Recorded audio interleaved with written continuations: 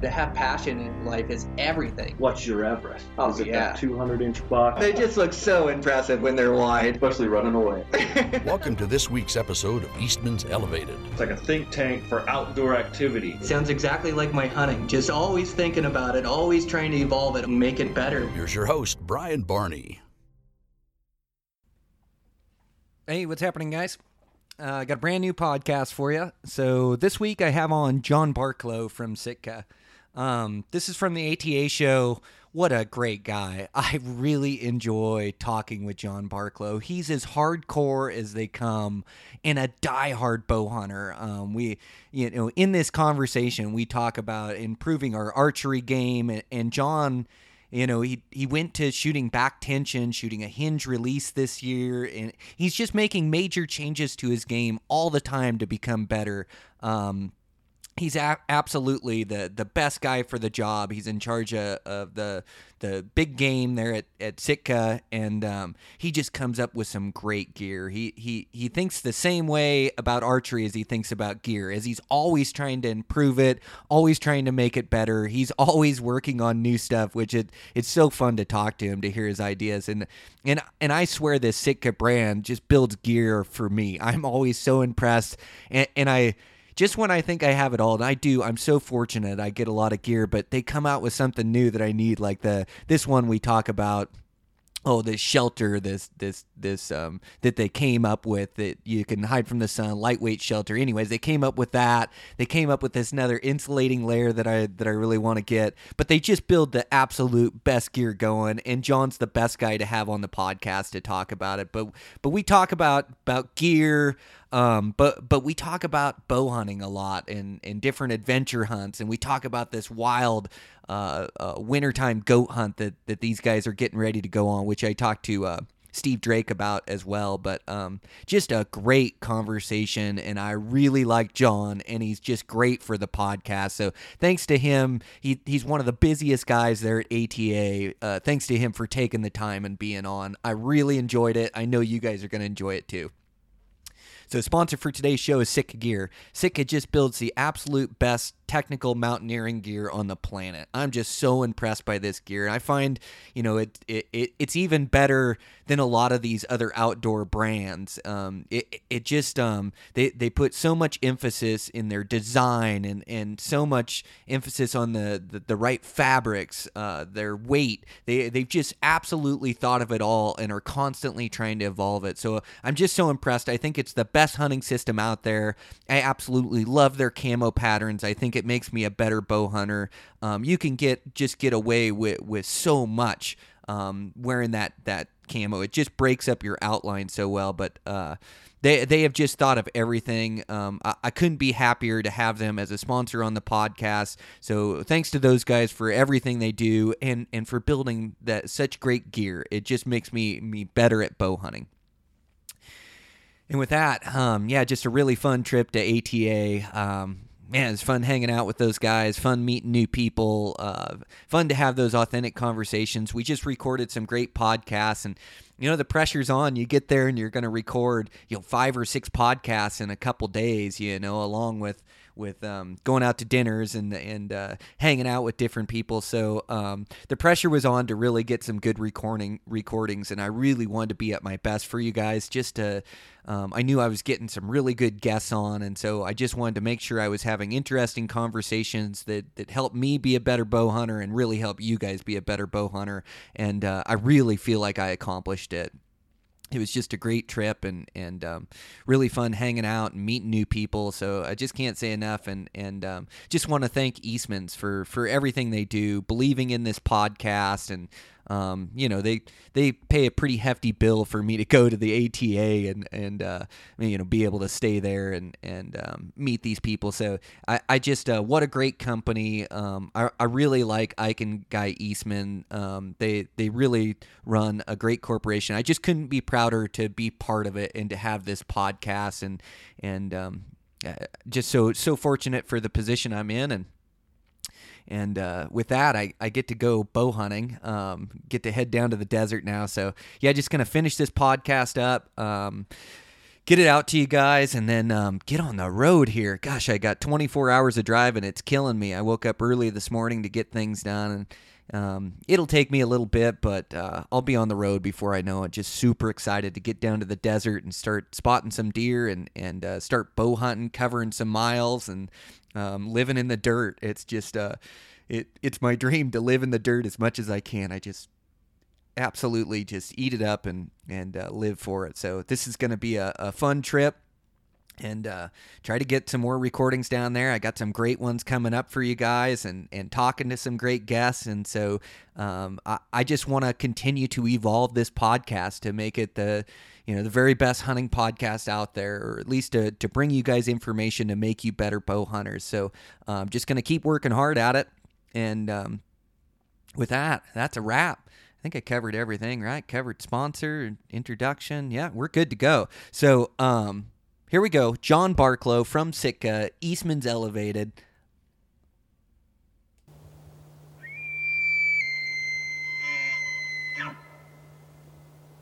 Okay, I'm live here at ATA. I'm with John Barklow from Sitka, and I was telling you earlier, John, I really appreciate you taking the time and being on. That Sitka booth is going crazy here at the show. I don't know how you can even break away for a few minutes. Well, I appreciate the offer to do this because it gets me out of the booth for a little bit. Oh, there you go. I like to say it's not that I've actually been there, but my guess is it's like a New York City nightclub on a Saturday night. I mean, it's just so busy, but it's fun. It helps us pass the time. You put all this work into something for an entire year. And I mean, when I say year, like from one development year to the next, but it's actually a lot of times 2 to 3 years you bring something to market. Mm-hmm. There's something gratifying about seeing people get excited and stoked about, something you work so hard on. So, yeah, it's cool. I look forward to show season, although it's exhausting. You said this is your first show ever. Yes. So, I mean, if you're an archery hunter, is this not kid in a candy store type stuff? Oh, this is the place to be. Yeah, it's wild. Yeah, all the new products are out. It seems like everybody has a booth, and then just to run in and have conversations with so many different people. Yeah. And I'm hoping to wrangle quite a few and get them on the podcast. But yeah, what a cool deal, and what a cool booth you guys have set up there at Sitka. Yeah. Yeah, you were just showing us some of the products. We did like an Instagram live on it. That one layer I cannot stop thinking about. What did you call that layer? The sleeveless one? Yeah, the Kelvin Active Hoodie. God, I like that layer. Kelvin Active Hoodie. It's like, it's technology meets just great design, in my opinion.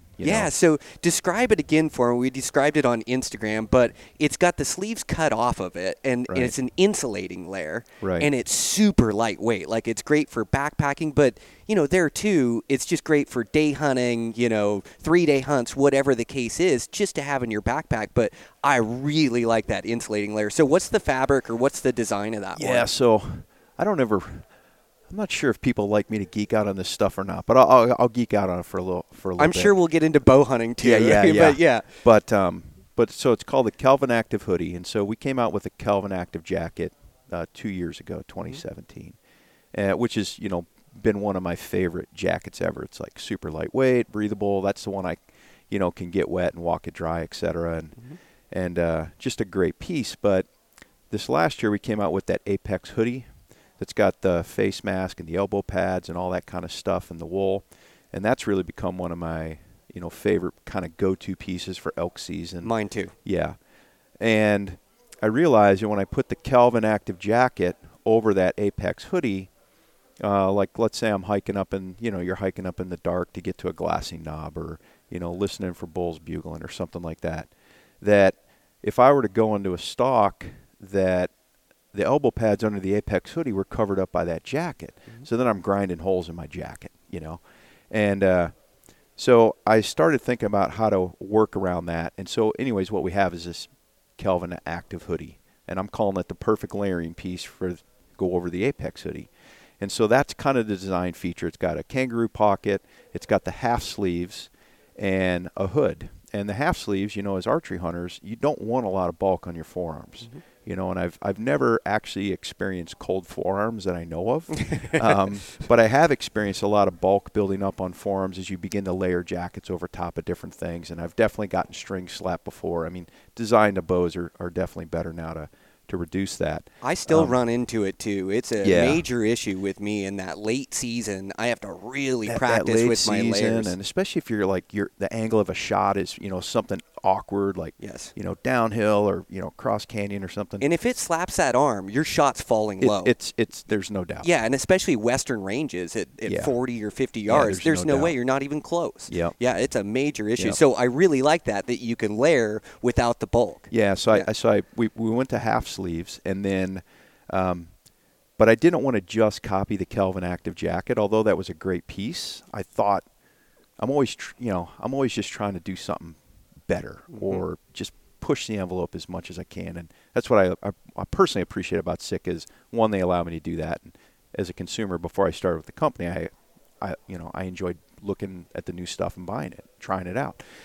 So we came out with what's called a Polartec Alpha Direct insulation. And so what that is, when if somebody were to look at the Facebook Live or what you saw, is we have a 4-way stretch nylon face, the outside, the shell. And then we took this Polartec Direct Alpha insulation and it's on the inside, and that's it. There's no liner. And when you look on the inside of that garment and you see the fuzzy stuff, the furry stuff, that is the insulation, and it acts as the liner. So it allows you to make a lighter weight garment. It increases the breathability. It increases the moisture management, so the ability to move moisture. That thing is just ridiculously light, right? It's super quiet. It's like everything that an archery hunter would want.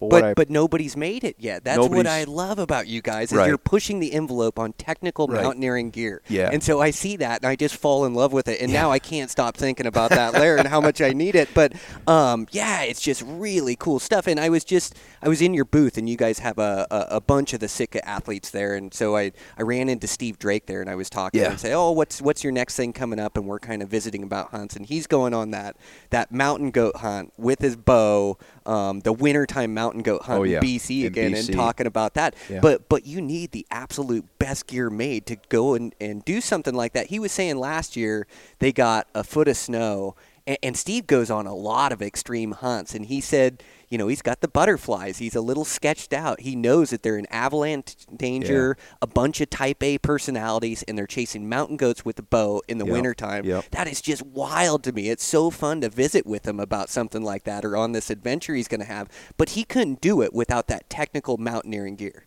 And I couldn't either, the stuff that I do. Yeah, well, I don't think we've ever talked about it, but, living in Alaska, I did a lot of late season mountain goat hunting. And, I came real close to dying a few times. I mean, it is dangerous. But they're some of my best hunting memories ever. And I had to quit for a couple years. Like, I felt like a drug addict. I'm like, I got to quit or this is going to kill me, And then I kept going back. So, we talked about it, and I won't tell you what we're building, but, we're building some specific product for those guys to go on that hunt. So not just what we've got, but they have requested a few unique things, and a few things that I'm trying to build for fall 20 and potentially fall 21, that we're building these guys to go out and do this extreme hunt. Man, that's how you keep pushing the envelope, is supporting these guys that have this passion for it and that are going out that need specific gear. That is so cool. Yeah, they asked me if I wanted to go, and I thought about it, and I'm like, I am not so sure this is, I don't think I'm in my prime anymore to go do that. But they got a great team, and I think, I know that we've got the right gear for them, and then some of the things they requested have really got my mind spinning. So I'm surprised you didn't jump on it. Like you say, take you back to your olden days when you were hunting goats in the wintertime up and through there. You're still in really good shape. It's and really you're still, the timing that's just because gotcha. that hunt, I won't give too much away because I know they're gonna show it on some venue, but it's 15 days, basically in the mountains, essentially completely disconnected. they're taking a boat around to the insert, and then from there they're going into the mountains. And he said the boat, they can't even pull into a dock or the ocean. They just got to jump out of the boat in their waders and hope it doesn't go over the top, and then shuttle all their gear and all their people.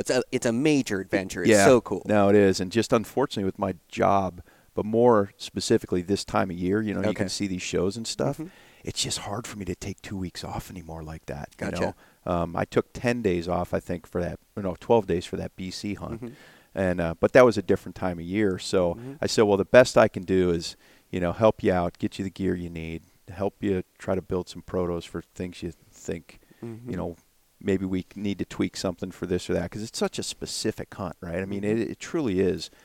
It's a mountaineering adventure with a hunting component, really, because you got to get there to hunt those goats, and that's takes so many skill sets that very few hunters actually have, and Dustin's going, so I mean he's one of the best, right, as far as mountain hunters. So yeah, that's those big extreme mountain hunts. You're right.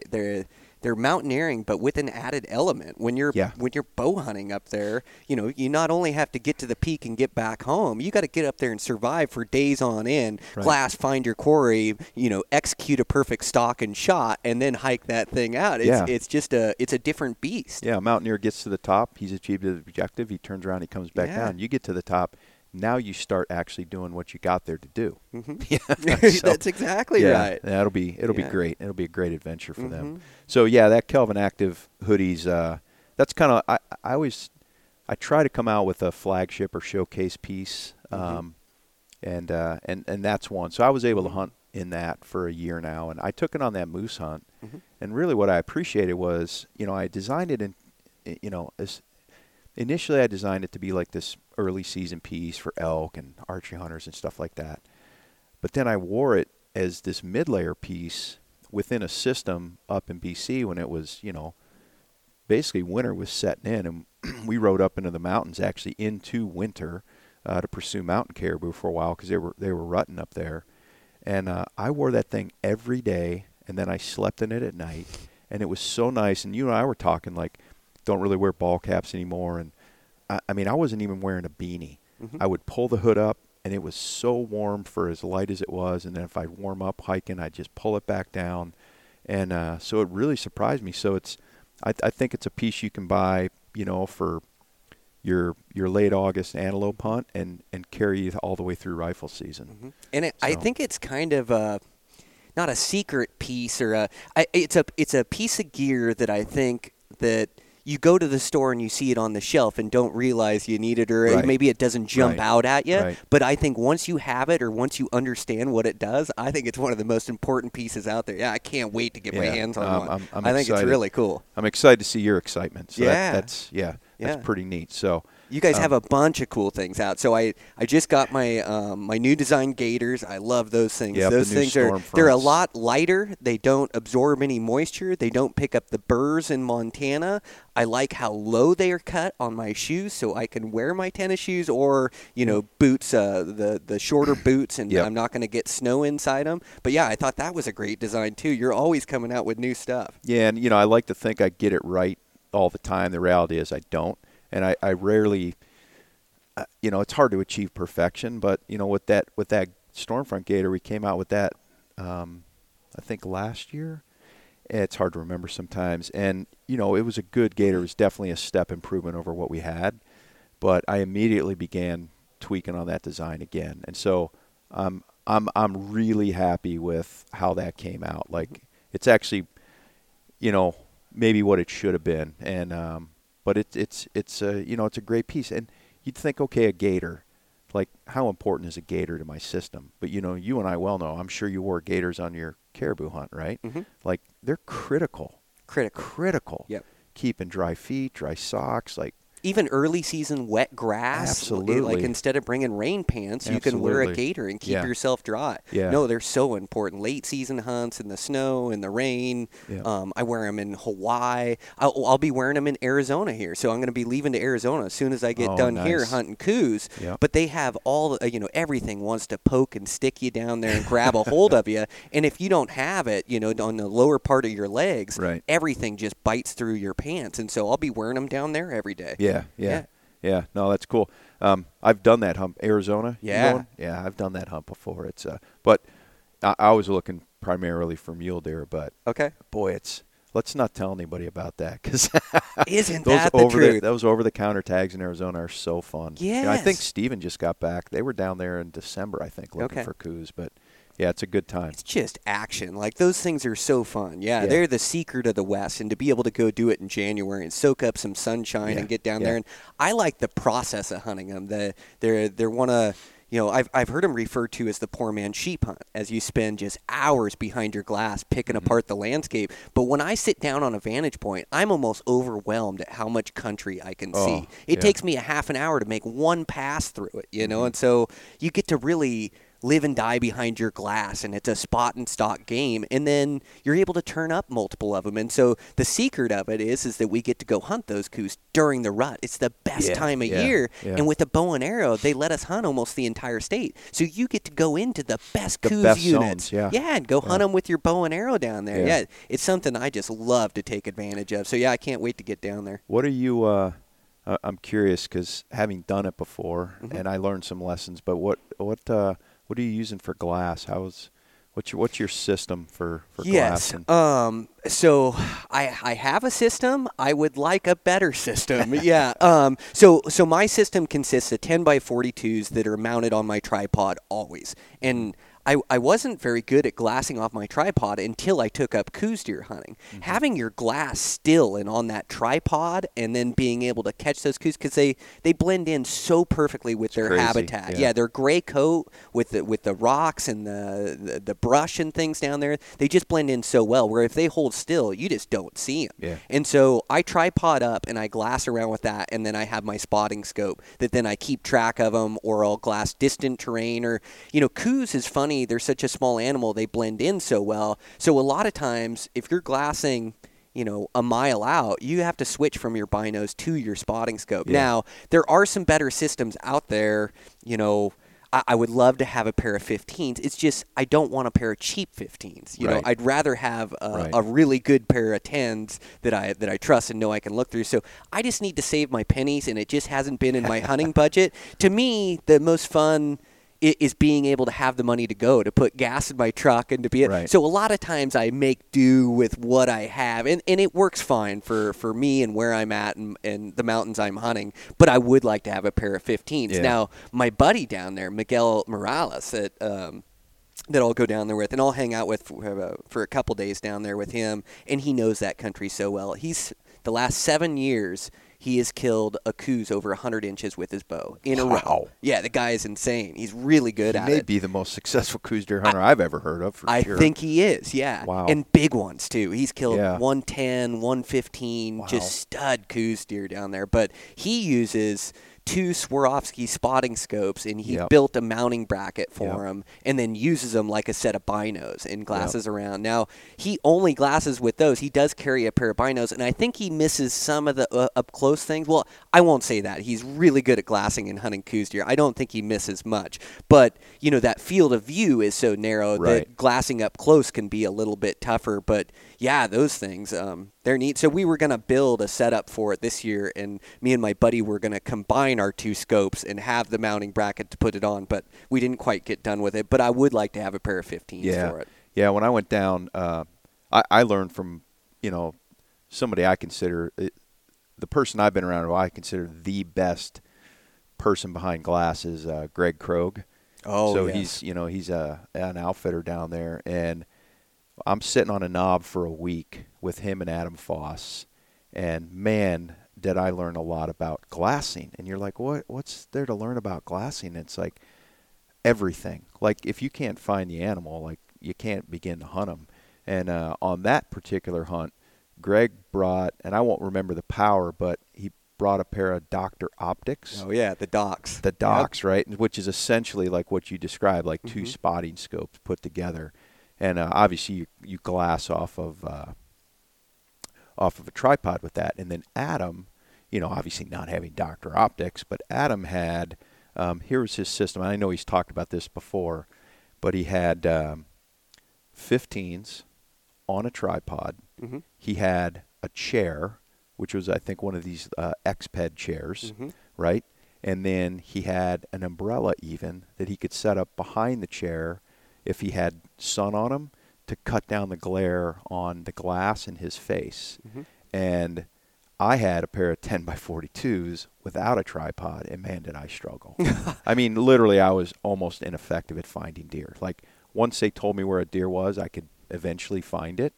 But just being able to sit there, relax, the binoculars on a tripod, like all of that. It's And, so difficult to pick them out, and it takes a is. little while to get It your does. coos eyes on you, too. Yeah. My buddy Dan's a great glasser. I took him down last year down there, but he just hasn't ever hunted a coos deer before. Yeah. And so, I found at the beginning that I was picking out all the deer, but by the end, we were about half and half Yeah. again. But it takes a little while to get your coos eyes on you, and too. they're not the biggest deer, are they? I mean, No. they're tiny. Yeah. Yeah.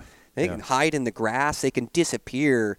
They disappear constantly. You'll be watching one. If you get your eyes off it for a second, that thing is gone. Yeah. Disappear into thin air. Hence the name, the Gray Ghost. Yeah. Well, so this is kind of a good segue to talk about another product that I got coming out in 2019, and it's it's something we haven't done before. It's a product offering we haven't offered, but it was one that we were able to do. And I'm really pleased at how it came out, but we're calling it the Flash Shelter. And so there's a Flash Shelter that's 8 by 10, and then a Flash Shelter that's 10 by 12, and they're Optifade printed.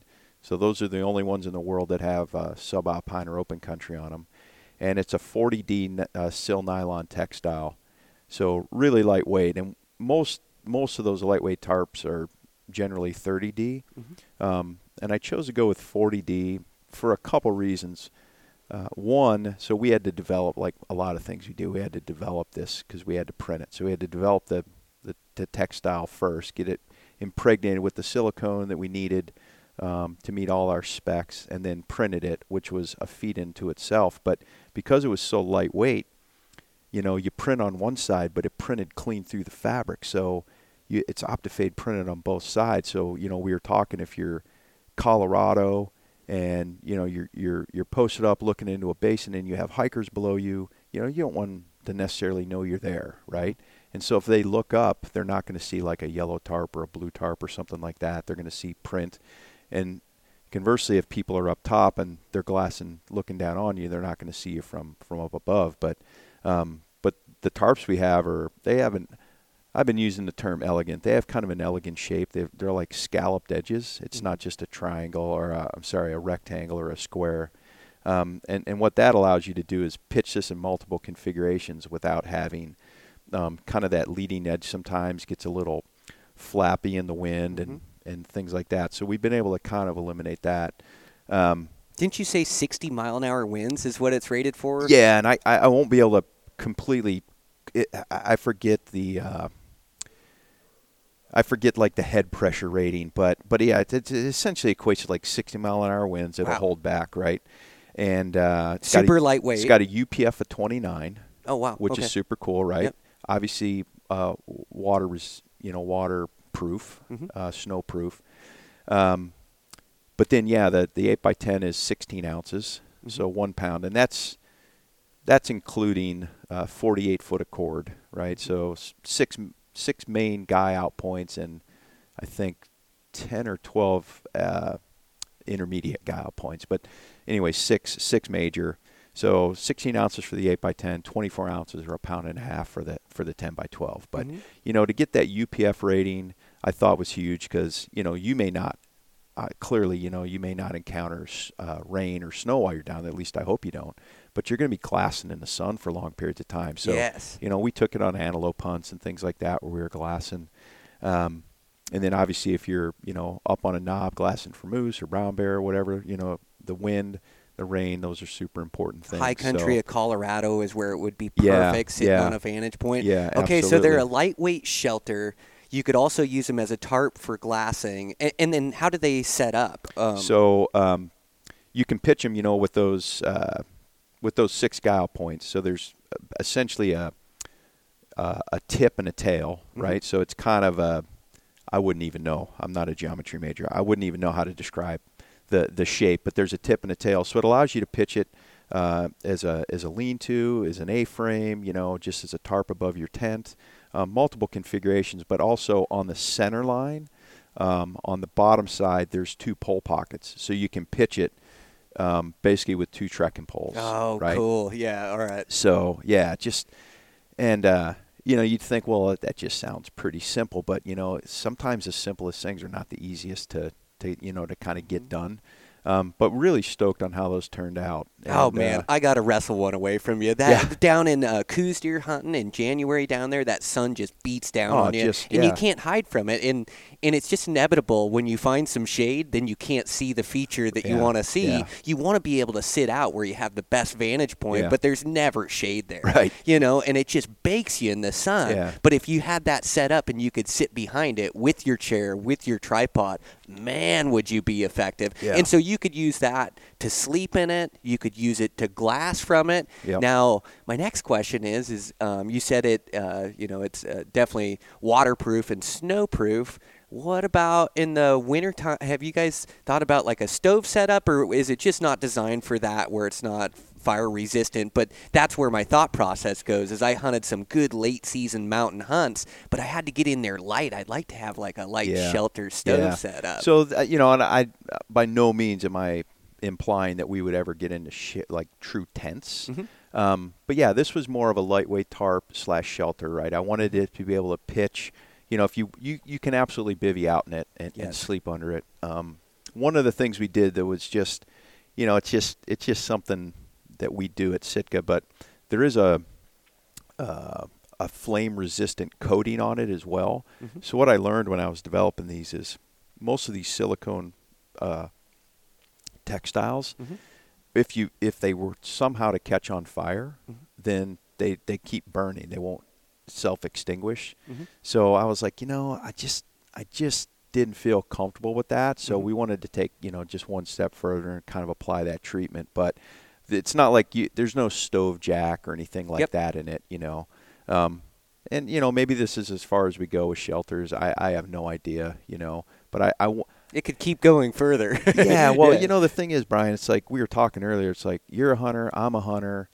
People at Sitka are hunters. Like, I mean, every job's a job, but I have a great job, mm-hmm. and I just try to make things that I think my buddies would like, mm-hmm. and I've always wanted, and other hunters would want, and that's just kind of what we're doing right now. It's like, I think I can really make a difference in this particular mm-hmm. space, or I think I can make this better. Or, hey, this guy's been saying he's got this problem, and I think I've had that problem too, and I'll bet other hunters have had that problem, and then you just start kind of going down that rabbit hole, and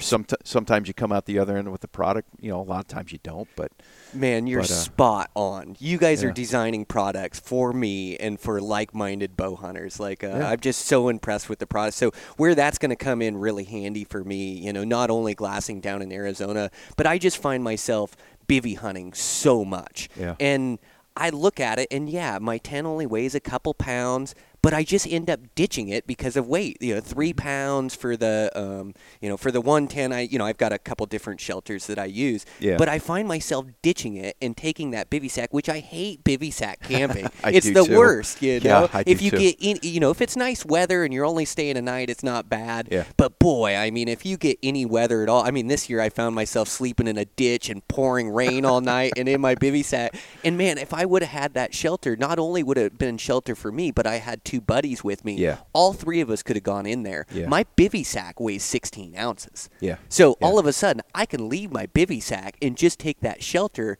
and I can actually be comfortable all the way through August through October or whatever. I can be comfortable and have a shelter and get out of the weather. Yeah. So, man, that product is it's perfect for me. It's designed for me. So, cool. You guys are at the forefront, the leading edge of designing stuff for us backcountry bow hunters. Yeah. And backcountry hunters in general. Yeah. Well, I mean, I'm one of them, right? So that's right. I think I can relate. And bivvy sack hunting, it always sounds romantic until the weather turns bad. Man, I spent some of the most true. miserable nights of my life in bivvy sacks, Right? But yeah, I mean, there's a place for them. But anyway, so the flash shelter was a cool one. And then, as you know, we reset our pack program. What I say reset our pack program last year when we came out with that Mountain Hauler 6200, and I just thought that if you're a serious hunting company, you need to have serious packs to haul meat out of the field. And so that we came out with that last year. It's kind of the flagship model, the biggest one. But I always knew, I'm always working so many years ahead. But I always knew that, that's a great pack, and that's, guides will use that, and guide that's going to go, off the grid for 7 or 8 days, whatever the case may be. But most of us out west will go in for a weekend, right, or a 3-day, or an overnighter, or sometimes we're just hunting for the day. But man, if you get a bull down or you get a buck, like, I don't know about you, but I want to get meat out of the field. Always. I want to make as few trips as possible. Mm-hmm. And, and you and I, where we live, we have to contend with grizzly bears. Mm-hmm. And so I don't really want to go back there too many times. So anyways, with all that said, we came out with the Mountain Hauler 4000 this year. Mm-hmm.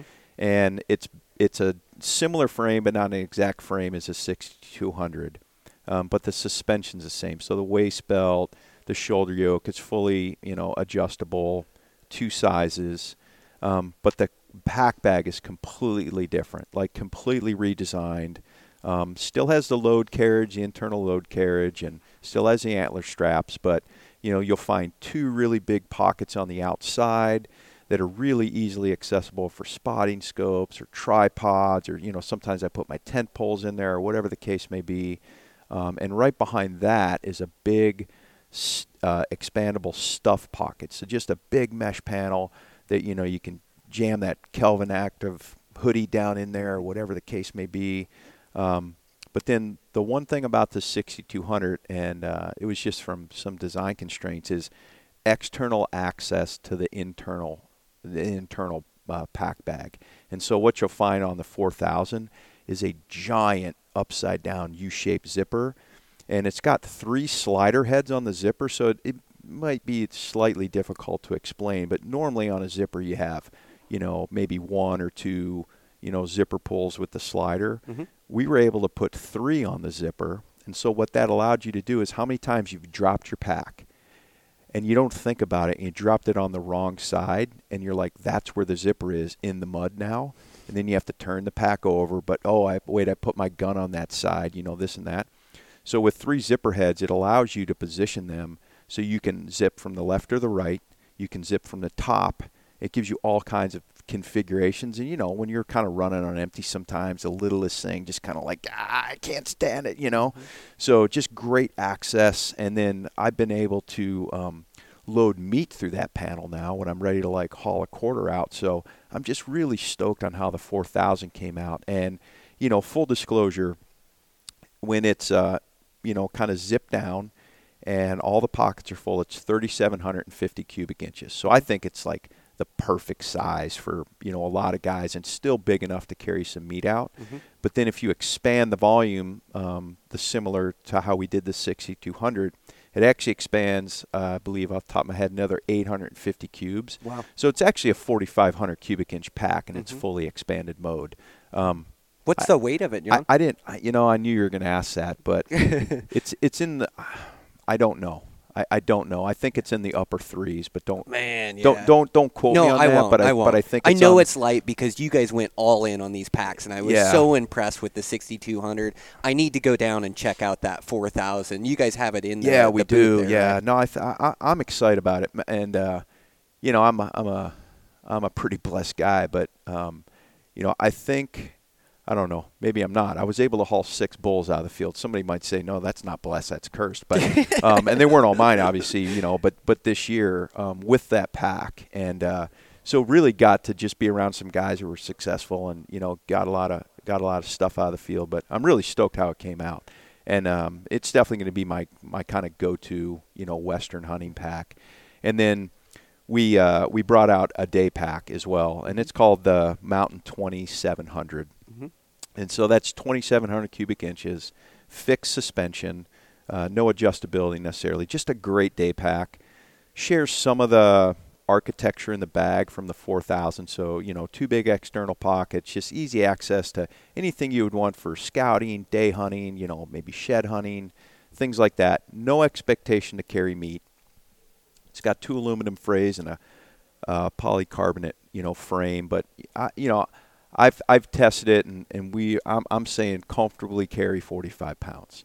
So some of our day packs we've had around for a while will begin to go away, and then we'll shepherd in these 3 new packs in the big game. And then in some regard, the most exciting thing to me is in 2017 we did the women's line. In 2019, we've made a second complementary system to what we did. So for those early seasons, we've got, women's ascent pants. We've got women's merino base layers. One even has a hood. Like, I'm jealous, but like a lightweight merino base layer with a hood. We've been talking hoods. Just a bunch of stuff. A core active tank, a vest, a bunch of things like that. But we also have a woman's Mountain 2700 pack now. Oh, cool. And so there's been a lot of research done, not just by us, but other people, our design team. And, there's different, women are shaped different than men. I mean, my packs never fit my wife. No, that's an obvious one. And so we were able to, take the same construction of the bag and then tweak the frame and the waist belt and the different angles and cupping of the hip belt and all that. So, it's just, we made a commitment in 2017 to make the best gear we could for women. And so, in 2019, we're continuing with that. So, so just really excited. So, and I'm sure I'm forgetting a few things. There's a glove here and there, but generally for big game, that's it. But more importantly, I think for the entire brand, and we were talking, we completely reset our base layers. And, at first you're like, base layers, I don't know, that doesn't sound too sexy, like talking about underwear and stuff. But 3 years ago, we decided that, Sitka builds systems. And when I try to build a product, like I build it with a clothing system in mind and layering and all these kind of things. So, you work in construction, right? So you wouldn't build a house without a foundation. And so you can't build a clothing system without a base layer, because the base layer is the foundation. Like, something has to go next to your skin. And so what we did is, for 3 years, we worked on developing our own textiles: a lightweight, a midweight, and a heavyweight. So I love that. The same 3 weights we've had, the same 3 type of weights we've had. But what we were able to achieve is all of them are slightly lighter. They're really optimized better to work as those 3 layers as a system. So the garments overall, they dry faster. We have an increased UPF rating. What else? We have adjusted, although most people wouldn't notice, we've adjusted some of the seams, tried to eliminate some of the seams if we could, because any seam is a potential chafing area. So eliminated some of the seams. We developed a new mesh to go into our face mask of like the core lightweight hoodie we were talking about. So all these textiles are proprietary to Sitka, which is super cool. Like, that's just what we do. I like to say scratch make the biscuit, right? And then just the way it worked out is we were able to find a mill, a print facility that was near our factory, all in Central America. So all in one Central American country, we're able to make the textile, print it, build it into a garment, and then ship it to us. So we've cut down, our carbon footprint, which, we care about the environment, right? I mean, that's where the critters live. We love going in the mountains. So we were able to, stop shipping things all over the world to build one garment, or print it here in this country, make it here in this country, etc. So right there, we're able to do that, which allows us to make, not only a better product, cuts down our carbon footprint, and then we are able to get the product faster. So, if we start selling out, we're able to maybe react a little quicker than we've been in the past. So we're just really excited to kind of roll that out and reset. And, the way I look at it is, maybe the underwear, or base layer, I don't want to be demeaning, but I joke sometimes. I'm like, it's just underwear. But the base layer, like if you improve the performance of the base layer, then in turn you have improved the performance of every other system that goes on over top of that base layer. So we've been able to improve, the systems that Sitka offers because of that foundational layer. So pretty excited. It was a lot of work. Our textile engineer's been working on it forever, and I've been a lot of other people, but I've been field testing that for over a year now. So I think people are really going to be stoked.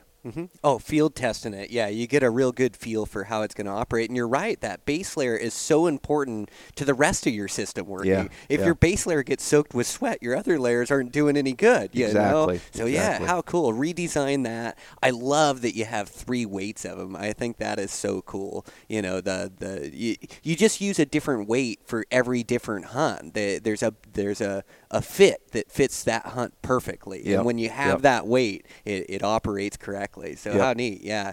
And the packs, I'm just super excited to go check out that 4,000. And like you say, it could be a day pack, it could be a multiple day pack, but I find myself too, as I like to be so lightweight that I'll find myself using that 4,000 for even extended trips and just fitting Yeah. my gear into it. Yeah, and you I know? think you can. I think, you know, Yeah. if depending on the system you use, yeah, I absolutely think you can do that. Yeah, and I like that it's built to pack the weight to get, you know, a deer and elk out of country. But it just, like I say, you guys went all in on your pack designs and are competing with the top of the market now with your packs. And Yeah. so, you know, I like those packs that pack the weight well, that you don't have to worry about things breaking on them, Yeah. things letting down, and also that you can get the weight on your hips, off your shoulders, or, you know, then when you're going downhill to get it back on your shoulders and off your hips. And, yeah, I think you guys have absolutely accomplished that. Yeah, I can't wait to check out that 4,000 and try it out. Yeah, and, you know, obviously we're talking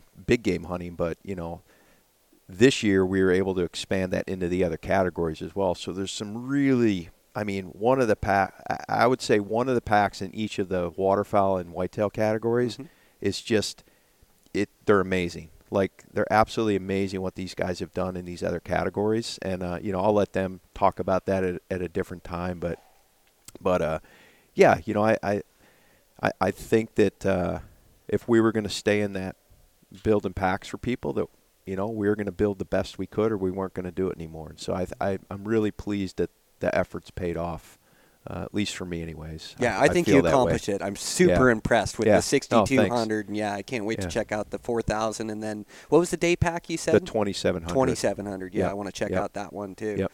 Yeah, it just designed for hunters. Like, and I just love that you're so passionate about hunting and Does adventure. that come across when I talk? Absolutely, 100%. Yeah, Yeah. yeah. And I really like hearing about your adventures you had this season. You're such a diehard bow hunter. You had a Oh, great yeah. season Yeah. this year. Yeah. British Columbia, and you talked about the rodeo getting out of there. Boy, man. that seemed like a wild ride. Anytime you incorporate horses, you just got to count on that.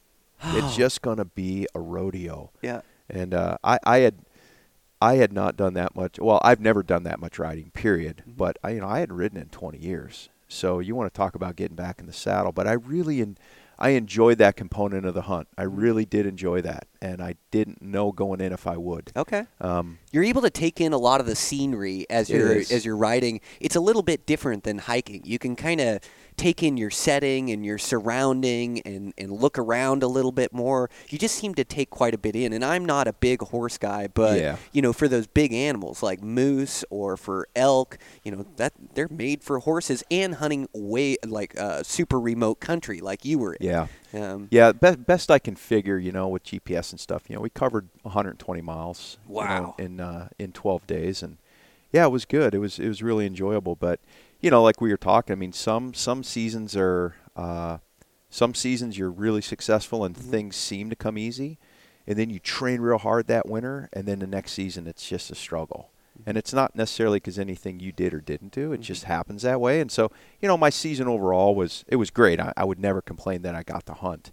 I wasn't as successful as I wanted to be, but, you know, opportunities just didn't fall my way sometimes. But, you know, ultimately it worked out great, and I am not complaining. I mean, I was able to, you know, kill 2 bulls this year and you know, a couple whitetail. But it, you know what it did? It just fired me up to double down on my training this year, because I don't ever want – you know, I mean, I can't be Cam Hanes, right, and go run a marathon every day. I can't do that. But I'm doubling down on my training. I'm doubling down on my shooting, you know. I broke down my, you know, John Dudley is on board with us now, and so he's got his school of knock. And so I was like, you know what? I'm putting my ego aside. I'm breaking down my form from all the way down to 0, and I'm going to build it back up this winter. And I'm so fired up for spring bear. I mean, just, you know. That is so It's cool, John. Yeah, I mean, I'm stoked you're going down to hunt coos. I want to do that again, but January is just such a busy time for me, you know.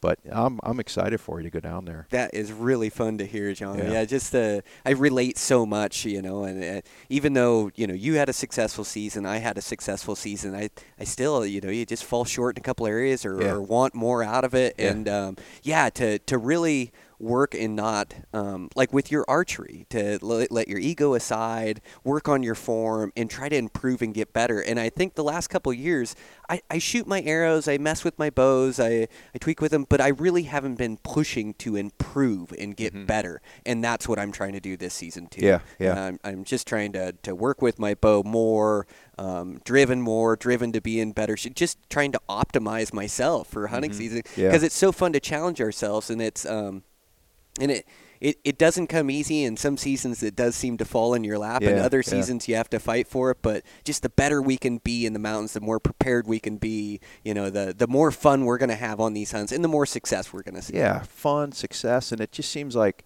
you know, the more I train, be it, you know, physically or mentally or, you know, shooting my bow, whatever, and that confidence builds up, to me it gives me the confidence, like, that I can make the shot to go, you know what, I'm going to go a couple more miles in, because you're like, I can make the effort, because when I get that opportunity, I know I can capitalize on it, you know. Whereas if you're kind of doubting yourself and stuff, it's like, man, do I really want to push into the next basin, and, you know, do I really want to stay out here an extra day? And anyways, for me, that's what it does. It just, you know, that confidence just helps me push harder when I need to. And, you know, maybe it's not the easiest season that year, and it's like, nah, we'll just, I know if I get an opportunity, and I got, for elk anyways, I got 2 opportunities. They were very quick, fleeting opportunities, and there was not at one moment in time did I ever question I could make that shot. And interestingly enough, both of the scenarios were similar. I talked about this on another podcast, but they were quicker type developing scenarios, and I did not have time to range. And I do try to practice like unmarked yardages, and they were both, you know, 30, 35 type yard shots. And I just, those were the 2 opportunities I had all year, and took care of it, you know. And I never want to say I got lucky, although I'll always take luck. You just want to make sure you can do everything you can preparation-wise to go. My equipment's impeccable, right? I mean, my broadheads are flying great with the arrow setup, and every year I just try to break myself down and say, okay, what can I work on better? So this year, you know, a bunch of things, not to turn this into an archery podcast, but I decided I'm going to shoot a hinge release. I've never shot one.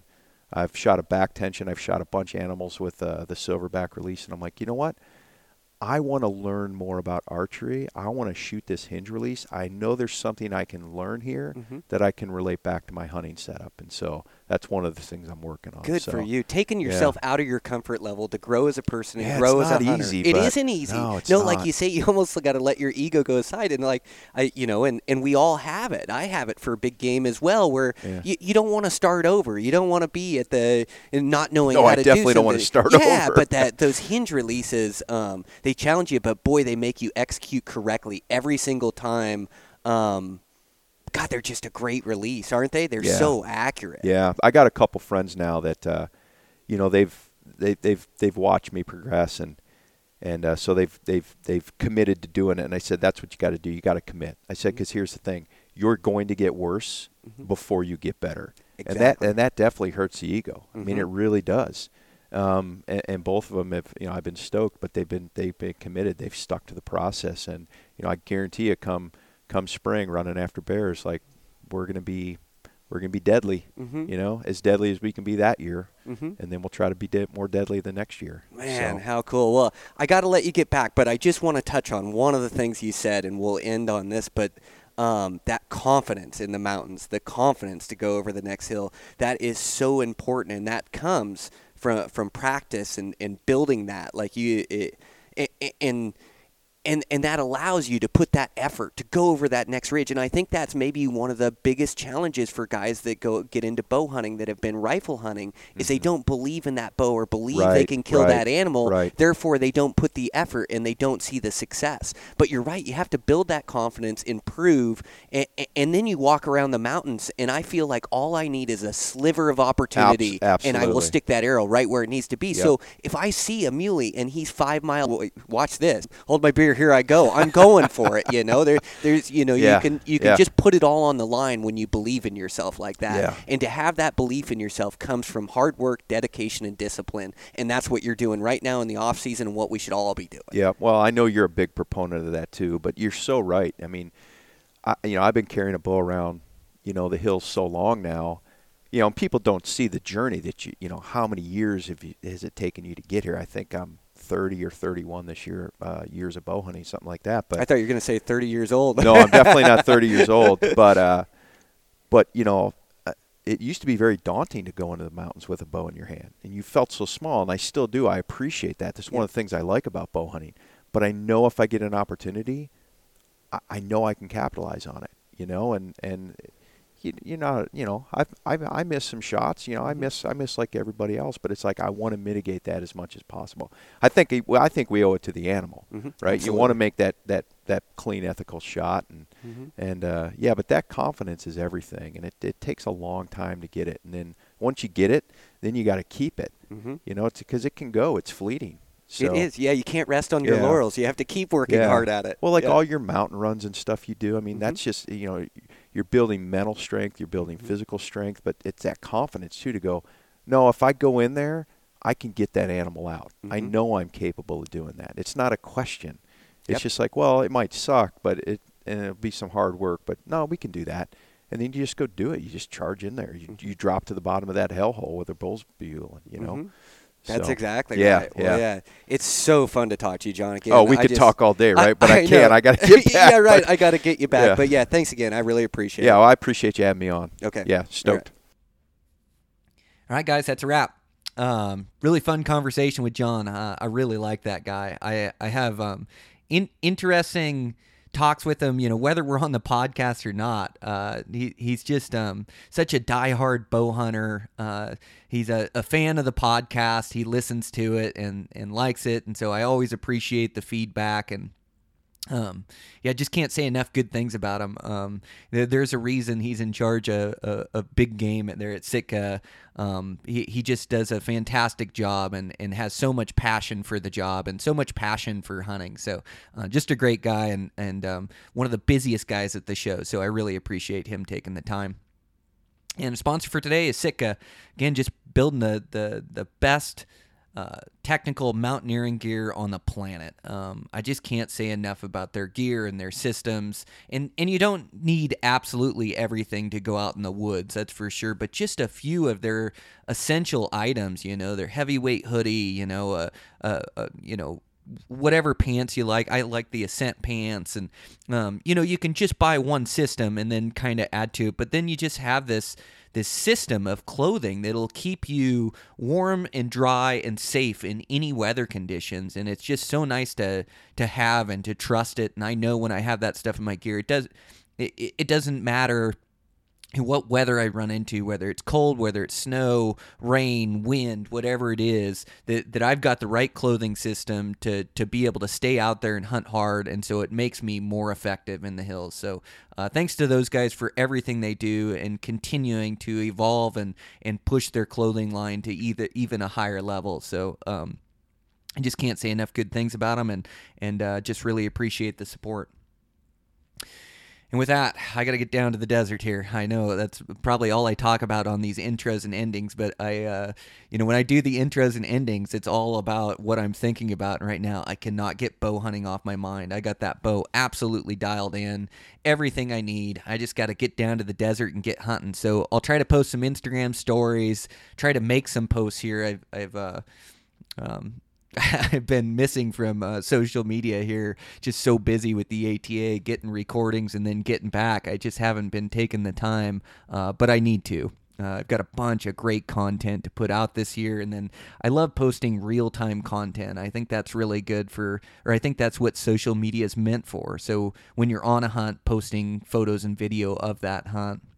And so I'm gonna do that while I'm down here in AZ, and just gonna hunt really hard, put on some miles, and just really enjoy myself. I'm got that house done, and so as far as construction wise, I just don't have much stress on my shoulders. We got pretty easy jobs going right now that the guys can kind of take care of and handle, and so I've kind of got free roam. I can go down there and have fun and have everything off my mind. And so this is the way I have to get my mind before these hunts. Coming up this fall, just how important it is. I know towards the end of hunting season, trying to get that house done, I had a little bit more stress on my shoulders than I like. But you have to get really good at handling it and then making the most of your time off and getting your mind clear and hunting hard. And so that's exactly what I'm going to do on this trip. So thanks a bunch, you guys, for all the support.